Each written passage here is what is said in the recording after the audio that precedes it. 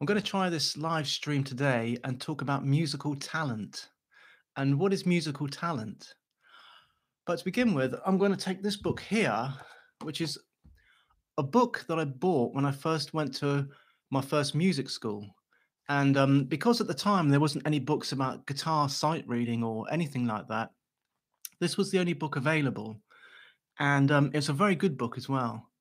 But the interesting thing about this book is that this guy here, Tommy Tedesco, when I was a young boy, we used to get these American guitar magazines, Guitar Player, and maybe it was just Guitar Player. But this guy used to be in there with his studio log, and we would look at the studio log and we think, "Wow, this guy's so lucky.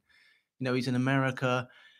He's the number one session musician, and he's doing all this amazing work." And you just sort of think, "Wow, it's just life is so easy for this guy. This guy just sort of fell into becoming an amazing session musician and the world's number one, basically." Or the number one in America. And you just think, wow, it's just so easy for him. But when I got this book, it's very interesting because within this book, there's lots of sight reading stuff, but within it, there's you'll find lots and lots of anecdotes. And one of the most interesting one was that really blew my mind, and it, at the time was really, really, really important and useful for me. It gave me a lot of confidence. And that was this guy, when he started out, he was the worst um, student that his guitar teacher had ever had. Out of all the thousands of students, this guy was like the worst one, the least likely to succeed, you know? Probably because, let's say, he didn't practice, he had no interest in it, and he couldn't care less. But anyway, later on in his life, and by this time, he had a family and everything. At this time, he decided he wanted to be a session musician. Now, back in the day when he wanted to be a session musician, hi Craig. Back in the day when he wanted to be a session musician, they were a dime a dozen. It was a very wanted thing. To be a session musician was not a difficult thing to be.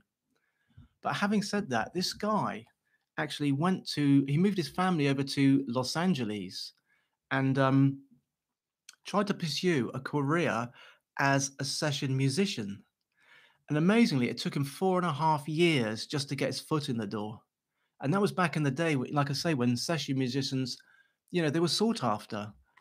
It's incredible. And it took him about 5 years before he got anywhere in music.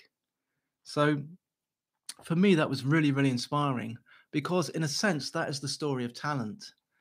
It's some people that I've met in my life are, I would say, naturally blessed with talent. I've met people in my life, like I remember one girl who, no matter what exam she did in music, she wouldn't get like 99%. It was always 100%.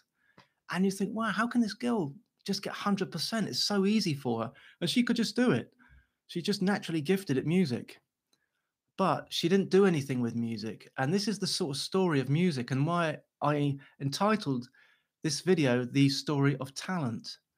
Because from my experience, it might be different for other people, but from my experience, most people who do something in music or become good at music are generally either ambitious, extremely bloody minded, or otherwise just keep going at it and they work at it and they practice and they practice and they practice and they practice. And that seems to be the real story of talent. The actual talent doesn't really mean that much. It's much more about finding why you're doing music, um, finding what the reason is, finding most importantly why you enjoy it. Because a lot of people start to do music, they become quite egocentric, and then they sort of the magic of music gets lost. It starts to become more poisonous because people are trying to project themselves rather than the music. So you have to say to yourself, why am I doing music? And for me, it was always about composition, and it still is. Even learning to improvise or learning improvisation, it's still about a form of, composition's this end of the stick, improvisation's this end of the stick. They're two different ends of the same stick. So one complements the other. And this is really, really important when you're learning music because you need all of it. So the key here is that when you're doing music, you have to ask yourself why you're doing it. Why would I even want to practice music when I could be doing something else? And when you start to do that, you start to realize why you're doing music. And then whatever your reason is, everybody's reason is going to be different. That in turn will inspire you to keep moving forward and doing whatever it is that you want to do in music. And one thing I notice with people that when you get into a competitive environment like a music school, which I thoroughly enjoyed, I like the competitive element because I was an outsider. It helped me develop. I was inspired by people that were better than myself. I didn't feel kind of inferior. I just felt like, wow, this person's doing this. And if I keep practicing, I'll be able to do this. And that's how it worked in the end for me as well. It paid off. But you have to always ask yourself, why am I doing this? And when you can identify why you're doing it, then you'll take the steps to practice and practice. And when you see people that are at this level, you might be here, but over time, you'll gradually rise and rise. And all of a sudden, one day, you'll be here and they'll be there. And you'll think, wow, I'm better than those people were that I was once, inspired by, you know. And that's how it works. And that's how talent seems to be to me, in that it's just hard work, repetition. You find out why you want to do it and you follow it through and just keep going and going and going regardless. And at some point, people will see that you're ambitious or whether you're dedicated. Dedicated is probably the correct word. And when people see that you're dedicated, they in turn take an interest in what you're doing. And then it sort of develops and you start to have some sort of career in music. We've got a comment here. Coltrane was not rated. Yeah, I would imagine that. I would imagine most people that are. I mean, it's the same with Charlie Parker. There's a comment on here by Craig, and he says Coltrane was not rated when he first started professionally. And I would say that because Charlie Parker, I think that happened to him. He went on the bandstand and he was a complete disaster, basically. And he spent 4 years practicing for 15 hours a day. Now, whether that's completely true, I don't know, but that's the sort of legend. But I would imagine there would be a huge amount of truth in that he would have just thought, look, I've got to do this and I've got to do it over and over. And you get in the habit of practicing as well, in that when something bad happens like that in music, it makes you generally practice a lot harder because you really find out what you wanted to do and why you want to do it. And you think, if I'm going to do this, then I've got to get really, really good at it.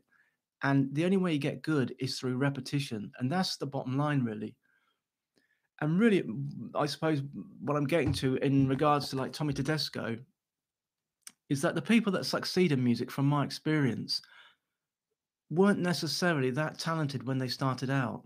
They might have had a vision and they might have been ambitious or really wanting to do it, but they didn't really have, and I wouldn't say not a natural flair, but they were just okay. They were okay. They could do it if they so wished. Um, but all the people I've met in my life who are successful in music or who have had any success were generally sort of people that were slight outsiders, really, I suppose. And they developed a specific interest in a specific genre or a specific musical world. And they just entered that world and they just worked really, really hard at it. So I don't think that musical talent accounts for that much to begin with. Having said that, you're going to find the odd people like Yuja Wang, Trivanov, Somewhat Kim, these sort of great pianists who will succeed through having a natural born talent. But having said that, they are obsessively ambitious. So ambition again plays a huge part. For me, though, when I get out of bed in the morning, which I generally get out of bed, I try and get out of bed by 6 o'clock. Sometimes it's later though, but I would do a practice from like 6 o'clock to maybe 8:30 or 7 o'clock to 8:30, depending on what time I get out of bed. And I would just practice really, really basic stuff, like just the basic scales, just the basic, at the piano, guitar, anything basic at music. And I'll know by that hour and a half or 2 hours or 2.5 hours that I would have got my scales really tight and all that kind of playing the basic stuff will be very, very good. I'll feel confident. It might not be good, but I'll feel confident that I can do it. And then by the time 10 o'clock comes, I can sort of start my musical day because I know I've done the groundwork. And I do that not every day, but maybe 350 days of the year. There might be the odd day where I miss it through, I don't know, some reason or the other. But generally, it will be, most mornings. And I find every day that I do that, that I progress massively. I mean, the levels go through like that. And the thing is that by the end of like 6 months, I'll find things really simple that I found 6 months earlier very difficult. Not necessarily difficult, because with the guitar, things aren't actually difficult. It's that they're finicky, they're tricky, they're a little bit awkward. Because you could take something on the guitar, on the piano, let's say, or the saxophone, and then when you play it on the guitar, it's actually quite awkward because the intervals and they don't. You've got string skipping and things like this, awkwardness. So when you practice over and over, these awkward things, after a while, they start to become actually quite simple and you develop it naturally and you feel comfortable. This is the key thing. You feel absolutely comfortable and confident. So yeah, hard work and practice. I think that's what it always comes down to. I think that's I remember actually when I first went to music school and I actually studied classical piano, not guitar. And I remember my teacher saying to me one day, and he's talking about Barry Douglas, who is at that time had won the Tchaikovsky piano competition. And I was talking one day about something, and he's saying, "Well," he said, "do you really want to sit down for 6 hours a day like Barry Douglas, practicing the piano?" And I'm like, "Yeah, yeah, sure I do, yeah," because I wanted to. But he was quite surprised because most people, probably himself included, he's a really good pianist. They had other things in their lives, their families, and everything else, and perhaps they didn't really want to put that kind of commitment in. But if you're going to get good at music, that's really what it is. You put the commitment in, and then you really, really do reap the rewards down the line. It really does pay off. Anyway, this is just my first live stream, so I'm going to finish it. It's 12 minutes now. It might be long enough.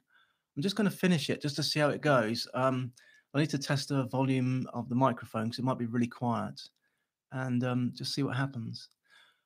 Thanks for commenting, and thanks anybody for watching. If anybody wants to know what this book is Tommy Tedesco, for guitar. Wait, better see, I suppose. For guitar players only. But this book is only a book really for sight reading. If you're interested in sight reading, it's actually a very, very good book. But it's not for beginners if you're a beginner sight. Well, it is for beginner sight readers actually, but it's it's a it's a complicated, not complicated, but if you're learning to sight read straight away, you might find this a bit overwhelming. But it is a good book and an interesting book. Oh, another comment. Yeah, I would imagine that McLaughlin found that. Yeah, because I think when he was taking drugs, I would imagine that he would just be. It's like drinking alcohol and stuff like that. You can't really practice when you're drinking. I mean, you can maybe if you're doing rock music or something, maybe they sort of fit in. But if you're doing serious practice, then you've got to be really clear-minded. I mean, when I do practice, I do have a cup of coffee. That's something I do. I would say, right, I'm going to make a cup of coffee. I'll get the music. I mean, it's like a ritual, and I'll get the music out. I'll put the music on the music stand, and then I'll sort of place it, and I'll place the guitar on the guitar stand, and I have a cup of coffee, and it feels like it feels nice. It feels like yeah, I'm going to practice, and I get my guitar and I practice, and it's oh lovely. And as long as I don't have any mobile phones switched on or computers, basically, actually, I usually don't even have the curtains drawn. When I get out of bed, I won't have the curtains drawn, and maybe I just have like a little light that lights up the music, and that's it. And you can really concentrate that way. But the minute you have any type of distraction, it's very, very difficult to practice music. That has to be said, especially in the modern world that we live in. Because if you're there and the mobile phone rings, you'll get drawn into it, and you'll be like this, and all of a sudden the guitar will be over there. So I don't have any mobile phones switched on or anything when I practice. I practice just completely, as much peace as possible. And yeah, that helps massively. But if I switch things on, then no, I will drift off. And again, with anything like alcohol or stuff, anything like that, I couldn't practice like that because I just drift off. And like I say, you've got when you it's not just being focused. It's actually when you practice, you get into this sort of groove, into this kind of zone where you just do it, and you don't think about practicing. And next thing you know, 2 hours has gone, and those hours have gone by like that really fast. Oh, thanks, mate. Excellent. I thought it was a bit quiet, but yeah, excellent stuff.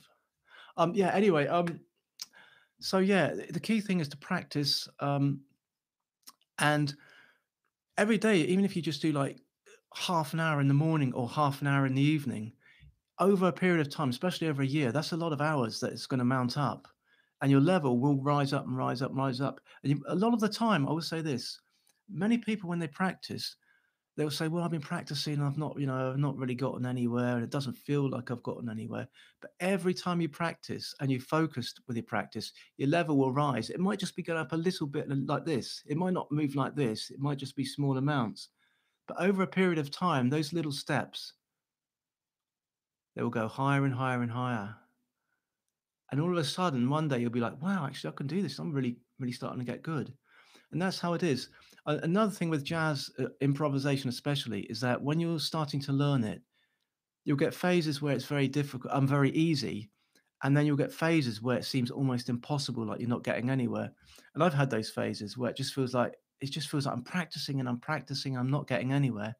And then one day, out of the blue, it suddenly the level just rises. It's almost like it's pushing like this, and then all of a sudden, one day, boom, it rises and it rises and it rises. And that happens as well. That happens to me a few times with guitar in terms of jazz improvisation because of the intervals and the awkward kind of movement that you need. And sometimes you just got to keep at it and keep at it and keep at it till all of a sudden it just sort of comes together overnight, really. And you think, wow, how did that happen? But it's been all of those times when you've had to keep going, when you're swimming against the stream and you're trying to get against the stream. Sooner or later, the tide will go with you, and you'll reap the rewards of it. And it's a lovely feeling when you know you've put the hard work in, you get the rewards, and yeah, no, it's a lovely feeling. Anyway, in closing, thank you for watching, and this is my first live stream, so I've got to watch it back myself now and see if it's come out all right. Anyway, yeah, that was just a Tommy Tedesco book and a short talk about talent and hard work. Thanks for watching. Bye. Just gonna end it.